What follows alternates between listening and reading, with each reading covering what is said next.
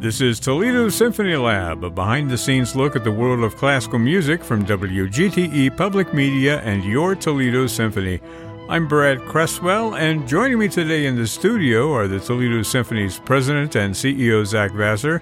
We also have Principal Second Violin and Artistic Administrator Merwin Siu, and on the phone, the TSO's Music Director, Elaine Trudell.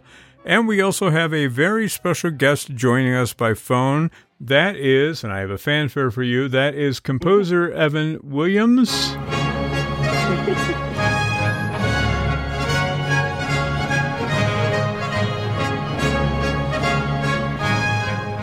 I'm honored. Wow.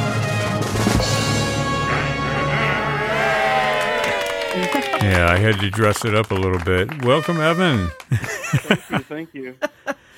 Now, we should mention that the reason that Evan is on the phone with us is because the TSO is presenting a piece of his in its world premiere, and this is part of the Romantic Rhapsodies concert. It's happening Friday and Saturday night, 8 o'clock p.m. at the Toledo Museum of Art Peristyle. Evan has joined us to talk about his new piece and the connections to one composer in particular.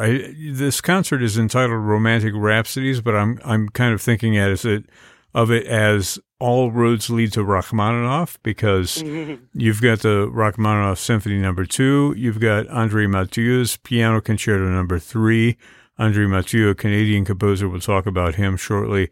And Evan Williams, your piece is called A Ghost Wandering in a World-Grown Alien, which has nothing to do with ghosts or aliens, but it is a quote from Sergei Rachmaninoff that inspired this piece. So before we do anything else, Evan, let's hear from you what this piece is about.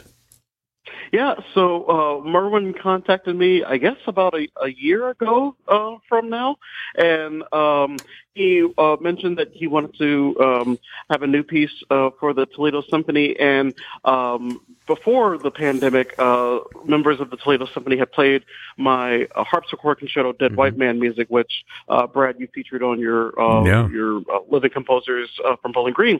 And he said, you know, what we really like about your music is that you often engage with, like, nostalgia. And I was like, yes, I do that.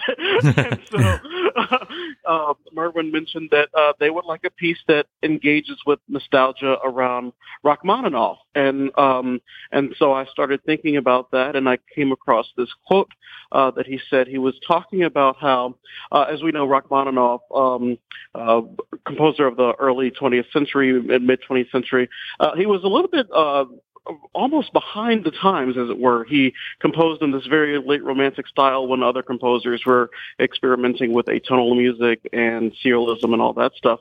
And he said that he had tried very hard to, you know, write in this style and to embrace this style, but he just couldn't. He couldn't embrace it. It wasn't for him, and that's where that quote comes from. Yeah, we're very glad that it wasn't for him, because he was, the quintessential romantic and wrote some of the great romantic pieces of his time. Can you talk a little bit about your music for this piece? Give us a little preview. Yeah. So it's interesting. You said there's no ghosts, but there sort of are. You sort of hear the ghost of Rachmaninoff's themes. I steal themes from the Rhapsody on a Theme by Paganini, his second and third piano concerti, his liturgy, and then I mixed them with his contemporaries who were more progressive, like Stravinsky and Schoenberg. So it's and you also have there's electronics in the piece of some of those things, and they're distorted and changed in interesting ways. And so it's him almost like wandering through this forest of musical themes, some by him that are distorted and some by his contemporaries. Well, you have ghosts, and it sounds like you have aliens too in this piece. You were going to say, Merwin.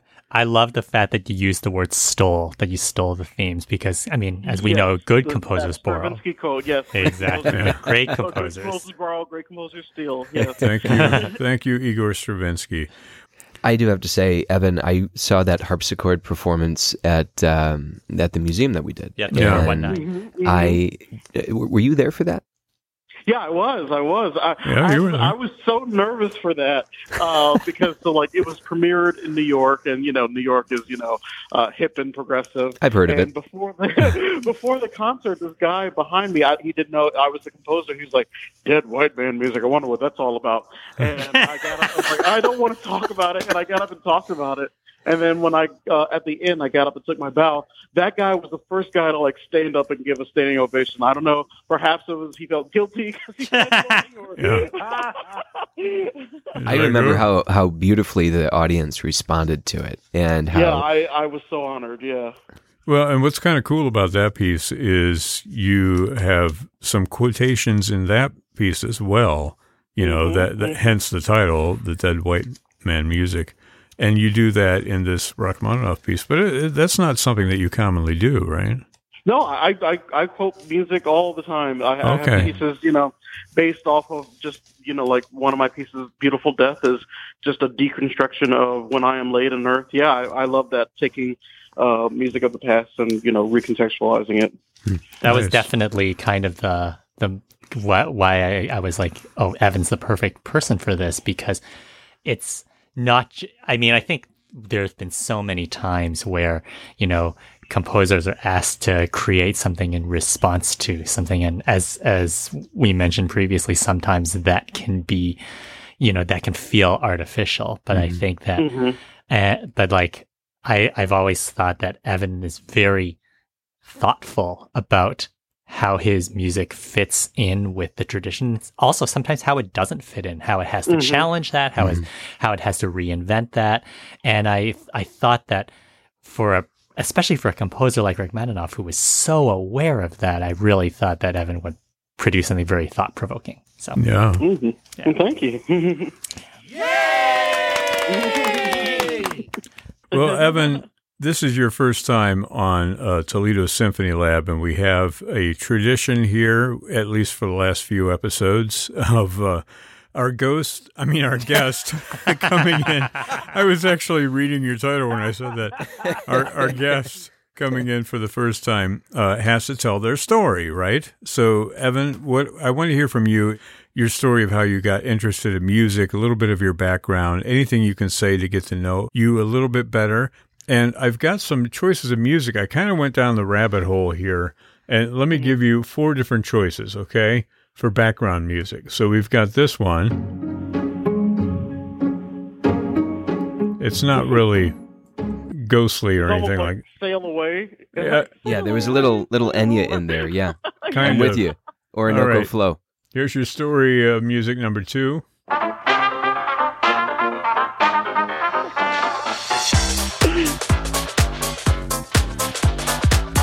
Depends on what you're going to tell us.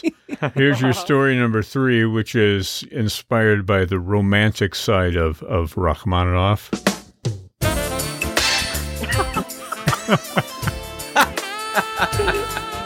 Love it. So that's a little boom chicka bow wow there. And finally we have your last one, which is the piano lounge lizard version.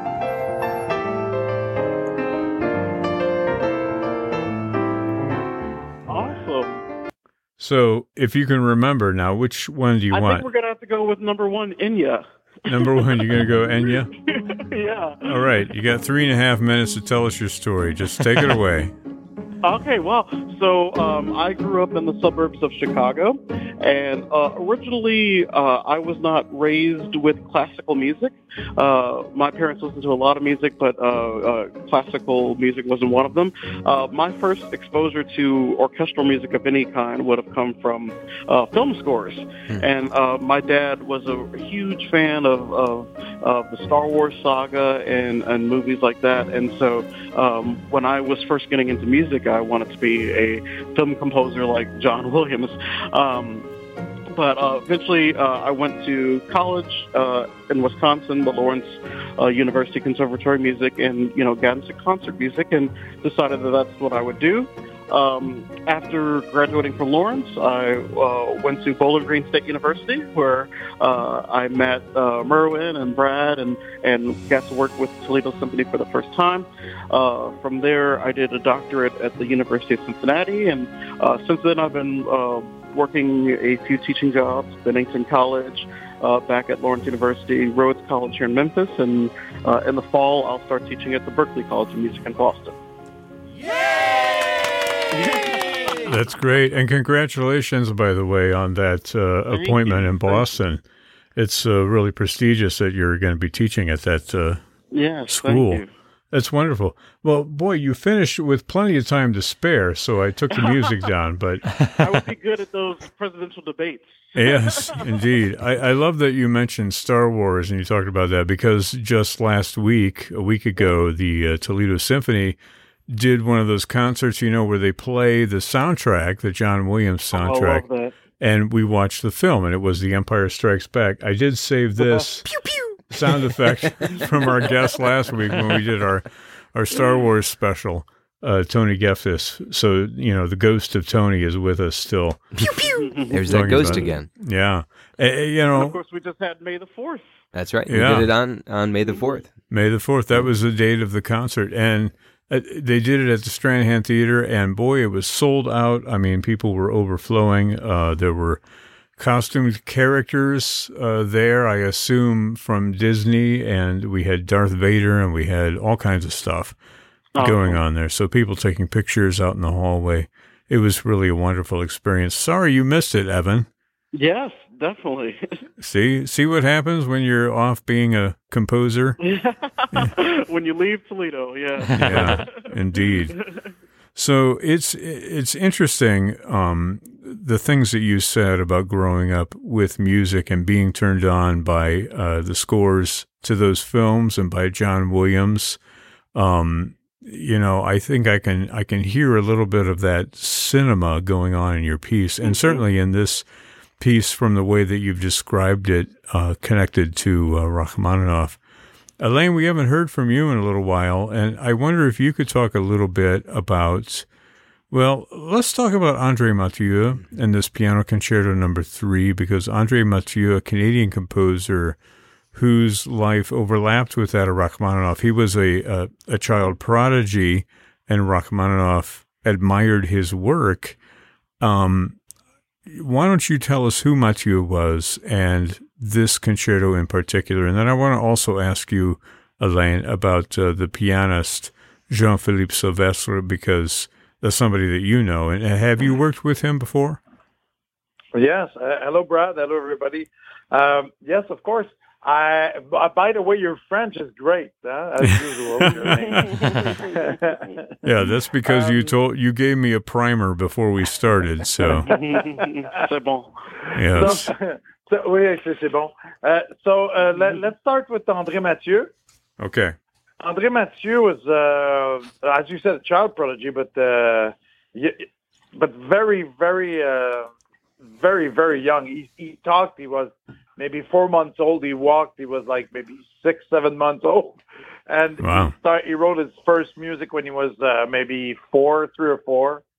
So it was very, very impressive. And our society here was not ready to have that, and that's a very sad story actually, because he was amazing. At 6, 7, he did his first recitals. He went to play for Toscanini. He played Carnegie Hall as a pianist and composer before he was 10. Yeah. And finally, he wrote this, not finally, but he wrote this concerto when he was 12, the Concerto de Québec, his third concerto. Now, don't look for 1 and 2, you cannot find them. But the number 3, it's called Concerto, Romantic Concerto, or the Concerto of Quebec, where he's from, the province of Quebec. And then he went to study, because his father was a very well-known composer. Also, his name was Rodolphe Mathieu. Very serious man, very serious composer. He had the connection with Wilfrid Pelletier, who was from Montreal also, but was the assistant of Toscanini at the Met. And that gave them a special connection to meet Toscanini, to premiere his concerto in New York as well, when he was 12 or 13 on the piano as a composer. So it was a huge deal. And then he went to Paris and he studied with the best composers at the conservatory there. When he came back, that's when it got sad a little bit. He was 16, 17, and nobody was ready to have that kind of genius. We weren't that artistically evolved. We had a thing that was called the silent revolution in the 60s, where I'm from, because before that it was very much how could I say, people who would work in shops, or people who would work in as lumberjacks, and people who would work before that. And the church was very, nothing against the church, of course, but here it was so predominant, and people would not go to school for a long time, and it all changed at the end of in the 60s, and people started to separation of church and state, and also people starting to have more and more an idea, education, culture. Also motivate businesses to local businesses to be more successful. So before that, being successful, and even at that time, successful or being very different or being like he was a genius, was actually something a little negative. And for him, he wound up not being understood, alcoholic. He died in his 30s. What he did, he played piano tones and bars. It was a very sad story. But when he was very young, at the age of 11, 12, Rachmaninoff met him and in New York, and he heard him play, and he said, this young person, is the only one that comes after me. Nice. So a little bit pretentious to say like that, but hey, he's Rachmaninoff. He can say what he wants. But nobody's as great as him. So, and you can see I wanted to call this program initially Rachmaninoff and his heir, but people don't know Mathieu enough. So I thought maybe we introduce the genius, this young adolescent genius. And you're talking about Mathieu or Evan? I'm a little bit old, but what? No, Evan's piece is amazing. No, Evan's piece is amazing, by the way. Yeah. It's great, and I don't know if he talked to you about what we're going to hear from Rachmaninoff in his piece that would merge into the orchestra. It's it's something I really adore, and the way he merged them together is so natural. I mean, a lot of composers do that, and it sounds like they work too hard at it. It sounds a little fake, but for him, it's so really, really natural. I can't wait to conduct it, and I'm very happy to do the premiere of his piece, and feel very, very grateful about that. But what an honor! Thank you. Continue. I beg your pardon? He said thanks. Oh, I just said thank you so much. That's an honor. No, thank you. I listen. I mean, if you don't do what you do, I don't have a job. Okay. Well, no need for a conductor if you don't have pieces. Now, correct me if I'm wrong, but didn't Einstein also leave a quote about Mathieu talking about what a genius he was, and that coming from Einstein? I mean, that's pretty high praise. Yeah, absolutely. Well, it's kind of unexplainable. You know, when you have a kid that talks at 4 months old, you know, I mean, with words. Yeah. And he writes music when when it's not like, it's like Mendelssohn, it's like Mozart, you know? Yeah. It's at that level that it's really, really sad that he couldn't go on. André Mathieu is now being celebrated after all these years. I mean, there's a film about him that's been out for a few years. The hall we play in my orchestra in Laval is called the Hall André Mathieu Hall, and there are a musician, Alain Lefebvre, pianist, and the pianist we're welcoming for a concert, Jean-Philippe Sylvestre. They're making a huge effort to record all his music. I've actually conducted Jean-Philippe Sylvestre 2 recordings with Orchestre Métropolitain, the Atma label of the Concerto de Québec, which we're going to hear, and also the 4th concerto. And he actually also wrote some fantastic chamber music that Jean-Philippe also has recorded.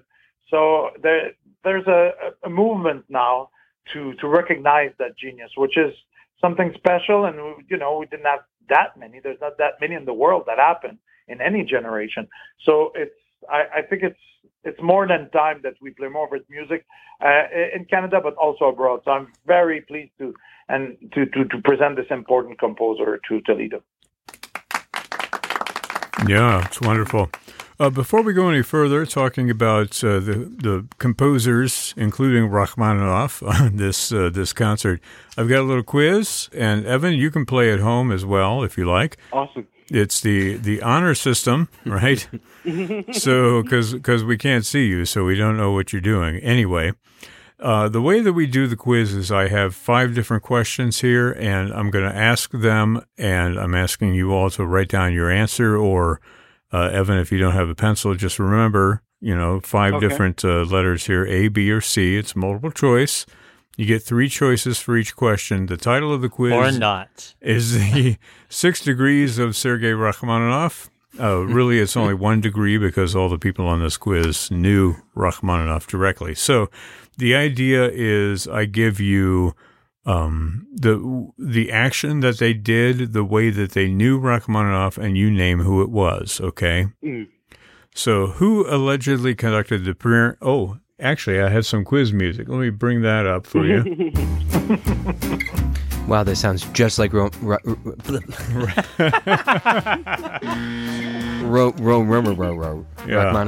Rachmaninoff. Yeah. I thought you were going to say Rogue One for a minute. We were back to Star Wars. But 6 Degrees of Star Wars, right? Yeah. There's a little trombone action going on here, and that is not in Elaine's honor. It's actually in Evan's honor. Yay. Although, yeah. Oh wait, Evan, you play the trombone? Yes. Yeah, Evan So is a trombone. wait a second. We're premiering 2 works by trombone composer conductors in consecutive concerts? Well, yeah. I mean, it's a trombone mafia thing. We don't talk about that, right? Oh, we don't talk about trombone. Yeah. You know what they say, right? Yeah. You know what they say? The definition of a gentleman is somebody who can play trombone but doesn't. Is there room for someone who can't play trombone who doesn't? That would be my category. Yeah. Silence. Okay. Yeah. So the first question is this: who allegedly We're conducted? very good at counting rests. Yes. Who allegedly conducted the premiere of Rachmaninoff's First Symphony while drunk? Allegedly drunk, not allegedly conducted. Was it Alexander Borodin? Was it Modest Mussorgsky? Or was it André Mathieu? Wait. Okay. So A, B, or C? All right. A. Second question. Hang on. Second question.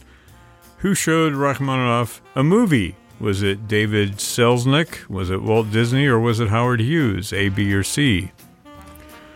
Okay, third question. Who was the fellow student of Rachmaninoff's at the Moscow Conservatory who described Rachmaninoff as lazy? Was it Reinhold Glier? Was it Alexander Scriabin? Or was it Aram Khachaturian? Okay, A, B, or C? And What was the first one again? Glier. Glier, yeah. Okay, which was not a teacher of Rachmaninoff? Which person was not a teacher of Rachmaninoff? Was it Alexander Zilty, or was it Nikolai Zverev, or was it Pyotr Tchaikovsky? Okay. Are you making up these names? A, B, or C? Yeah, I'm making them all up.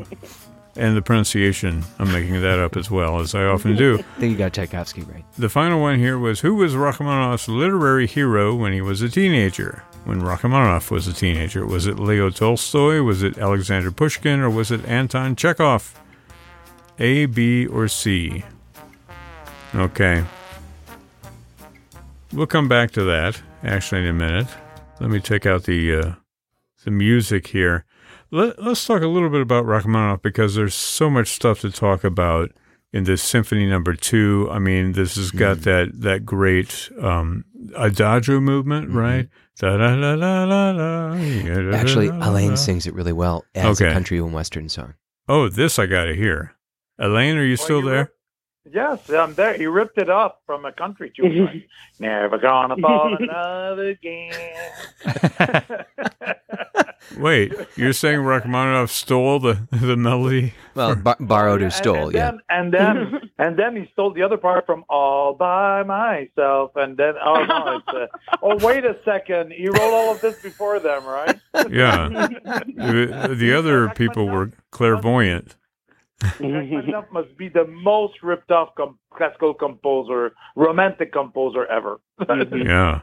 So the Symphony Number 2 makes an appearance in some other subsequent compositions. Do you think we could add Alain singing "I'm Never Gonna Fall in Love Again" to the soundboard, please? Well, we have your daughter. We have your daughter. We may as well add you, Alain. Well, okay. Well, good job, guys. Yeah. There she is, forever enshrined at age whatever she was. Can I tell you something about this symphony for me that's very personal? Please. Yeah. I've hesitated. It's the first time I'm going to conduct it. Really? I've hesitated on programming it for the last 20 years. Why was that? I've been studying it. Not really. I've been studying it. I've been turning it to every possible side, analyzing it, and until this year, I just didn't get it. And of course, the melodies, you get. They're like that third moment. I mean, with the melody, which I won't sing again, but is probably one of the most beautiful, like most melodies he wrote, right? One of the most beautiful melodic things ever. So that's not a problem. I mean, I understood, like when you hear it, it's just beautiful. But there's so many layers, and a little bit like some of the people that critique him that say, well, it's a little bit dated. I had one conductor who was a big mentor of mine that said it's like an old ham. You have to put a lot of mustard on it so that it tastes like something. And ham. I thought you said hand, like an old hand. Also, not incorrect. Yes, a ranch hand, maybe. But you know what I personally discovered for myself is that, and it happens a lot in romantic music, is that you have to decide, like there's often like 5-6 layers. And the problem is that often people are a little lazy, because they're so melodic that you just go with the flow. But you actually have to clean up every layer, and you have to decide, is it layer 2, is it layer 5, that's the principal one at that part or that part, and there's a lot of that. And also, you cannot change the nature of it. It's still like, romantic music that talks about, we're just getting in it's like autumn, end of winter. It's that kind of feeling. It took me a long time to understand Sibelius as well. Mm-hmm. And there's a little bit of similarities for me in the length of the phrase, of the breath. And I was not ready. I couldn't have that length of breath that he has. And now this year, I finally feel like I get it. But it took a lot of effort. It doesn't take a lot of effort to enjoy it when you listen to it. Yeah. It just takes a lot of effort. If you're going to be the one constructing the art for the people to enjoy it, I don't want to shortchange anybody when I conduct. So I just felt like, man, I need to understand the art of this piece, the architecture really well, but to bring a phrase from beginning to end. So this is a big moment for me personally because I'm finally doing it. I actually helped him out a lot. I just told him basically the second violin part is always the most important line, and then it just cleared up the entire piece for him. Right. Wow, self-service at all. I thought it was the trombones, but I guess we've gone to violin now. Alain, can I ask a question? I'm fascinated by what you're saying because first of all, I've seen you conduct. The Concerti. I know you recently conducted all 5 in a weekend. Yes. The piano concertos. Right? Indeed. Yeah. All 4 plus rack bag twice in the weekend. 10 concertos in the 3 days. Wow. But so how do you look at the Concerti versus the symphonies of Rachmaninoff? Because as a listener, I consider them very differently from a consumer standpoint.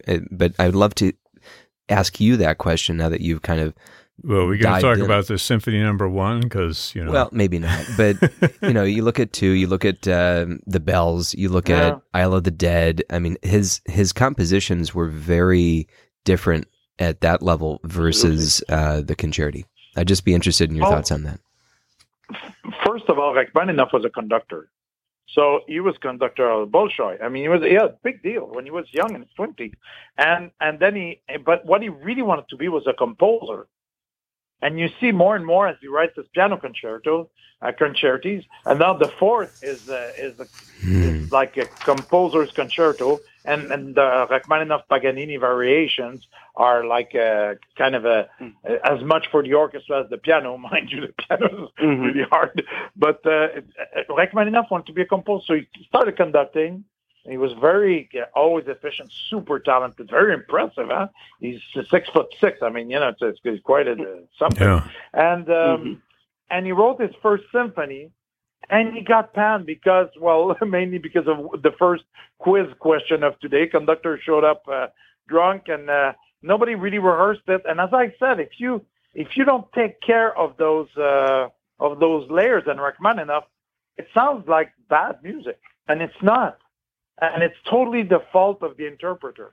Yeah. And actually, there's a new recording with Philadelphia and Yannick conducting of the first symphony. It's amazing. Mm-hmm. He totally got the thing about the layers, about it, and then you can enjoy the symphony. And you cannot believe that it bombed that much, so much that he went into a depression. And composers, as you know, Evan, you basically it's like you take all your clothes off and you say, "Well, this is what I am," And people can see all. Evan, keep your clothes on during the podcast, okay? we can't see you, but we use our imagination. No, but you feel that people can see if you're not perfect, if it's a little fat here, if you don't look. So you always feel very it's really really sensitive, because it's basically who you are. You put it out there. If people don't play it well, if people don't like it, you can have some people don't like. But if it's like a complete disaster, like Rachmaninoff's first symphony, it can affect you a lot personally. So he didn't write one note of music for 6 years, and he left. And when the first revolution happened in 1905, not the big one, but the first one, in Russia, he left. He went to Germany, and he secretly started to write the second symphony without telling anybody, because he thought, if it's not going to pan out, I'm just not going to do it. But then somebody spilled the beans on him, and then they had to do it. And it was an immense success. So for me, it's that Rachmaninoff is concerti, especially, 1, 2, 3.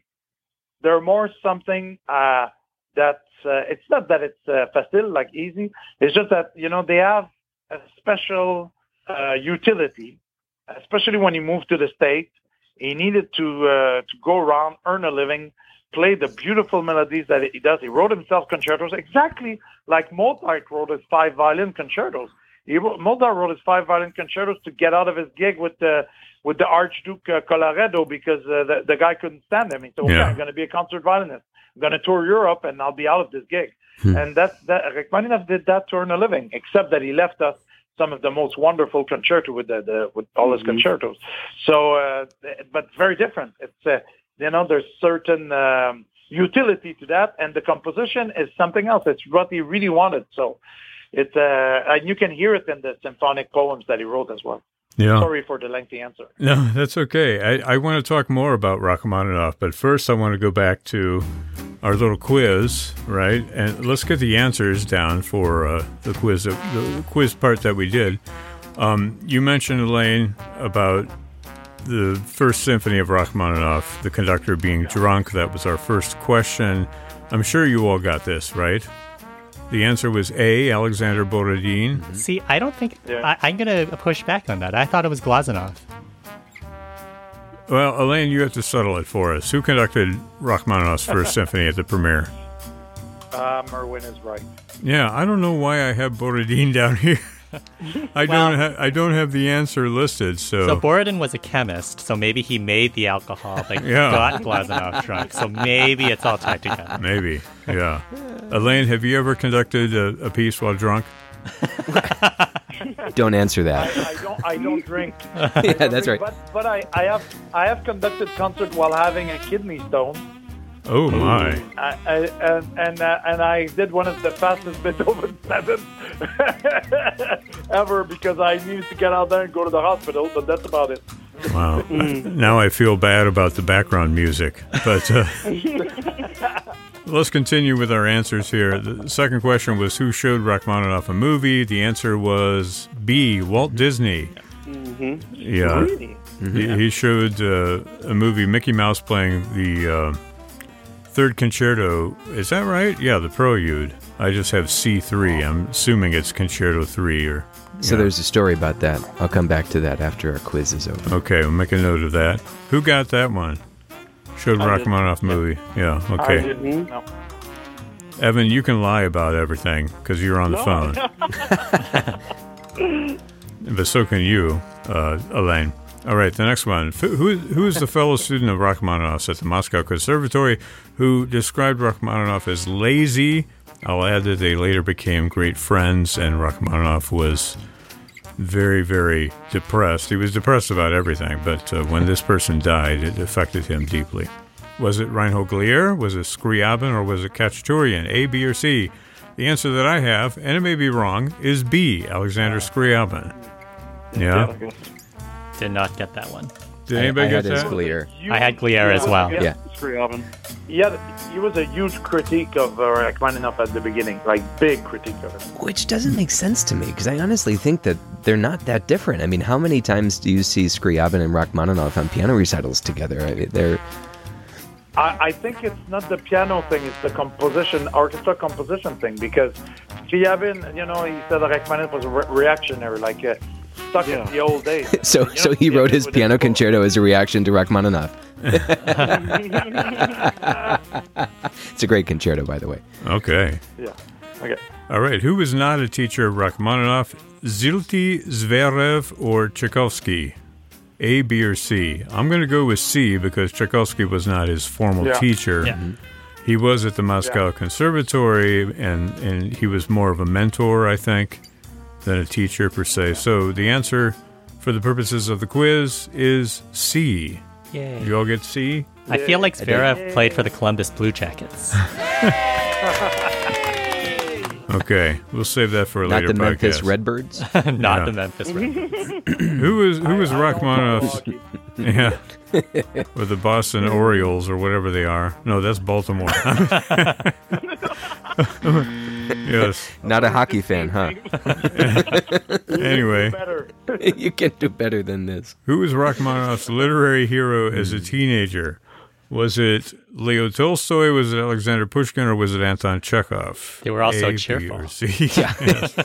Just like Rachmaninoff. I mean, maybe that's why he was drawn to this particular composer who inspired a tone poem of his that he wrote when he was 19 years old. Also, you might think that he named it after himself, but he named it actually after something else, The Rock, right? R-O-C-K, The Rock, which was based on Anton Chekhov. So I'm going to go with C. Did you all get C, Anton Chekhov? Nope, I made a mistake there. I didn't. I guess I had Tolstoy. Pushkin, so you and I were together on that. Yeah. He did do something basically. I got it actually, but it was just luck. Oh, wow. Okay. Well, we're going to say that Evan won that quiz because he's a special guest. Special guest always wins the quiz.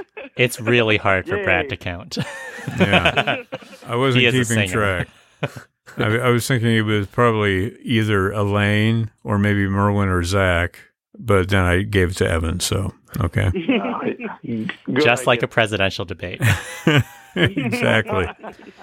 So, Exactly. that in 1942, that meeting with Rachmaninoff and Walt Disney also included Vladimir Horowitz.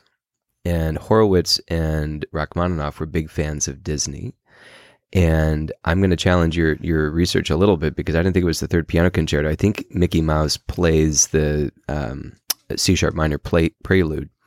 Oh, yeah. That's what it is. It's I think the film is The Opry House, if I'm thinking about that. It's a 1920s Mickey Mouse animation. But,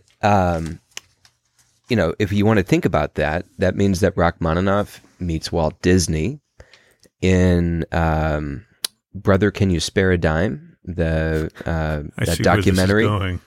Walt Disney is part of that, or Humphrey Bogart is part of that, and Walt Disney is part of that. It's a documentary. They didn't actually meet together, but Let me bring up some music for you, Zach. Okay. So Go ahead and that finish. takes us from Rachmaninoff to Disney to Humphrey Bogart, and Bogart also appears in Dead Man Don't Wear Plaid, another kind of pastiche where you have a bunch of different famous Hollywood legends working with Steve Martin in 1982. So that gets us from Rachmaninoff to Disney to Bogart, now to Steve Martin.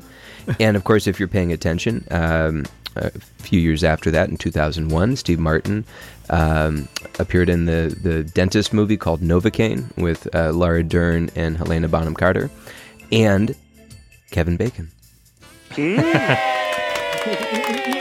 Well done. So that takes us from Rachmaninoff to Kevin Bacon. Yes, 6 degrees of separation, right? How many degrees did you do it in? That was 1, 2, 3, 4.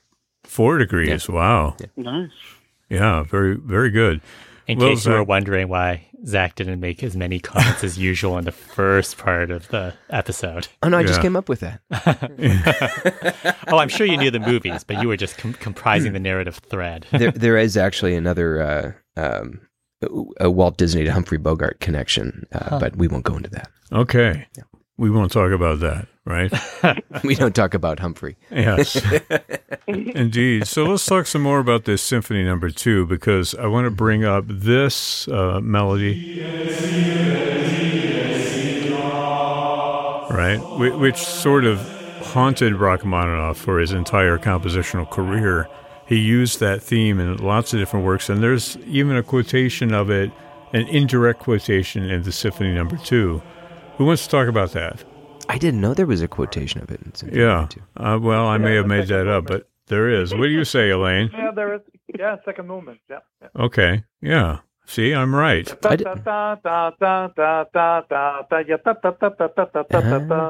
know, like the thing there. Yep. There's one more note in it, and then when the brass play it by augmentation and diminution later, you hear it a bunch in that movement. He's super obsessed about that, but you know, the guy's always depressed, and then you need to have a dies irae in there. I mean, it's it has that nostalgia as music, constant nostalgia, and it's somebody who cannot live in his country either. You know, his country, what he thought of his country was taken away. You know, and he had to emigrate, and he had a good life, but it was not where he was born and where he wanted to be.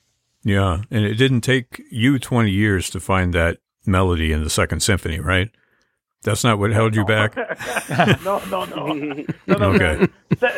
For me, the second movement was the gateway to the symphony. It was the threshold to the symphony. That's how I got in, because I was not able to get especially the first movement. The thing is that, you know, what really bugged me is that I started listening to it, and many years ago, many decades ago, and it's the problem with it is that not so many people respect his music, because people always said, "Oh, it's too long," and so there are no less than 29 versions of cuts in Rachmaninoff Second Symphony.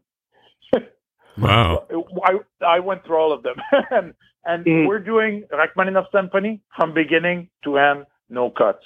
You know, and that's as he wrote it, and that's as we should play it. The only thing we're not doing is the repeat of the first movement, because that's a choice you can do or not do, but we're not taking any music away. It's 58 minutes.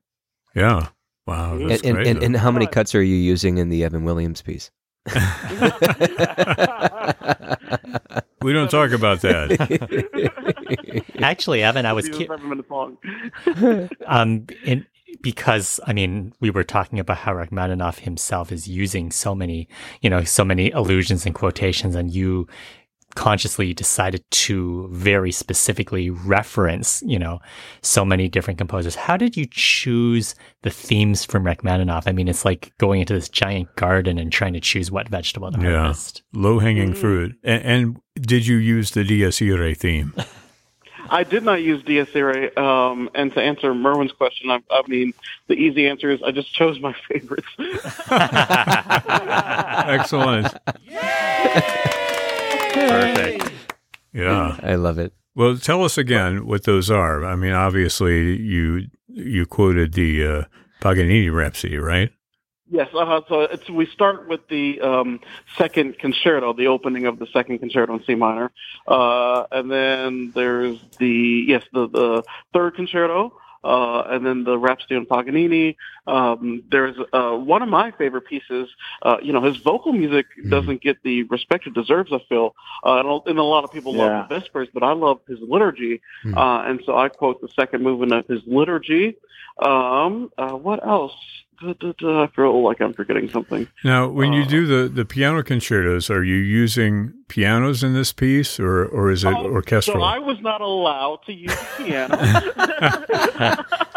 but that's okay. The deal we made was that I got to use electronics, and so I'm using a piano sound of electronics, and that's cool because I get to make it sound. Sometimes I get to make it sound like it's an old archival recording, even though it's not.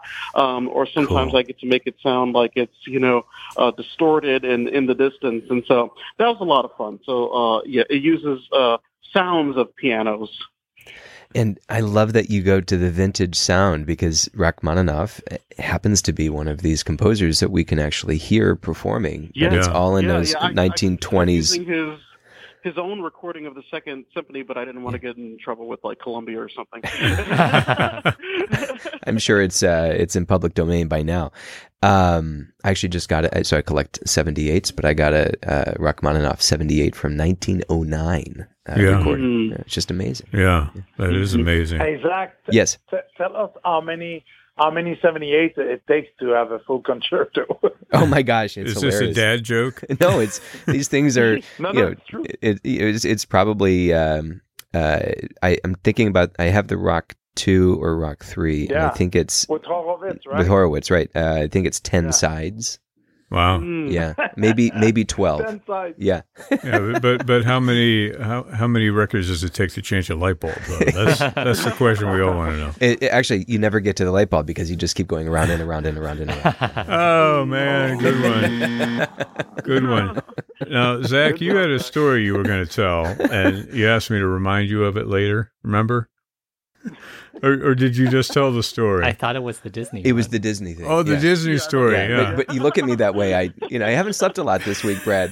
You sent me into a state of panic. I woke up at 2:00 a.m. this morning, so yeah, You get very excited about this podcast. I can see. I was indeed. Well, if I think about the Rock 2, I do remember seeing this as a boy at the Toledo Symphony and just being enraptured by Alain referred to the layers before, and Rachmaninoff's music is quite lush. Yeah. And I remember where I was sitting. I was on the main floor, right of center, about halfway back when I saw the Rock 2 performed Second Symphony, and I put that down as a very special evening of my childhood because it was so memorable. I'm excited to hear it again. I don't know that I've really seen it since then performed live, and of course to pair that with this wonderful inspiration from Evan Williams in a premiere, this is going to be such a fine performance. So just to add something on what Zach was saying about the layers that you were referring to, what I said is that the big challenge is that if you cut it too lean, it's not Rachmaninoff anymore. So you have to find the right dosage that it doesn't become all of a sudden like too light, too French. It's still like the very romantic, thick Russian music, but it's quite a challenge, and I really hope everybody will appreciate the work we put in. So let me add another layer onto your comment about layers, onto my comment about layers, which is on your comment about layers. Do you sense that there was a reason that Rachmaninoff had such a special relationship with the Philadelphia Orchestra? Was there something unique about that ensemble that suited his music? Well, you cannot talk about the Philadelphia Orchestra without talking about the Philadelphia sound.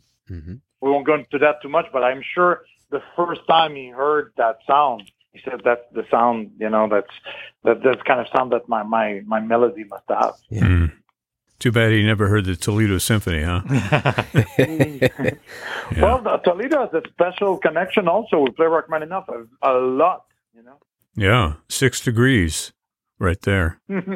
True. Only one. Toledo Symphony plays Rachmaninoff. One. Yeah, one degree of separation.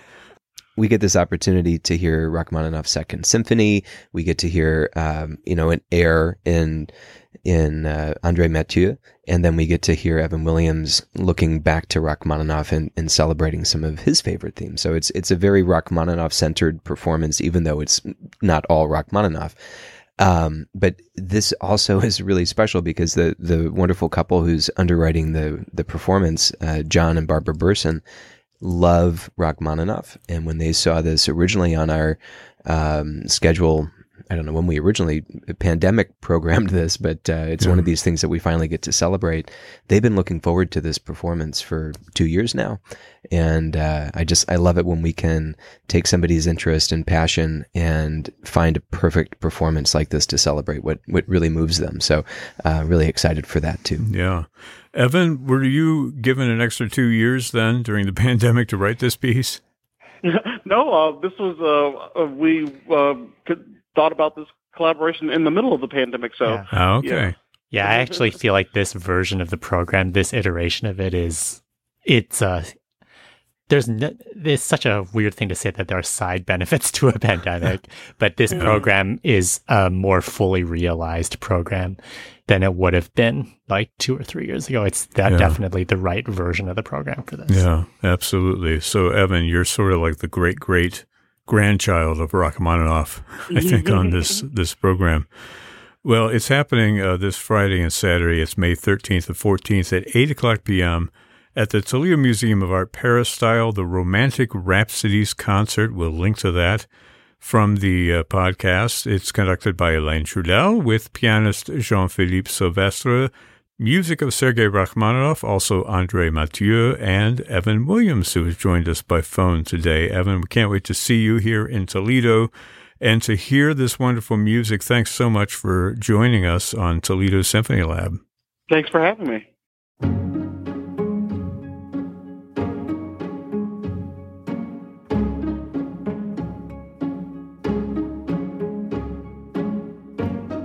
This program is a production of WGTE Public Media in collaboration with our sponsor, the Toledo Symphony, with generous support from the Rita Barber Kern Foundation. You can download episodes of this program as a podcast by going to our website at wgte.org/lab. You can also subscribe to us through your podcast app of choice, including Apple, Google, and Spotify. And don't forget to check out all the upcoming events at the Symphony by visiting their website at toledosymphony.com and their various social media outlets on Facebook, Instagram, and Twitter. You can find the TSO's streaming platform online at stream.artstoledo.com. My thanks to Zach Vassar, Alain Trudel, Merwin Siu, and special guest composer Evan Williams. I'm Brad Cresswell. You've been listening to Toledo Symphony Lab from FM 91.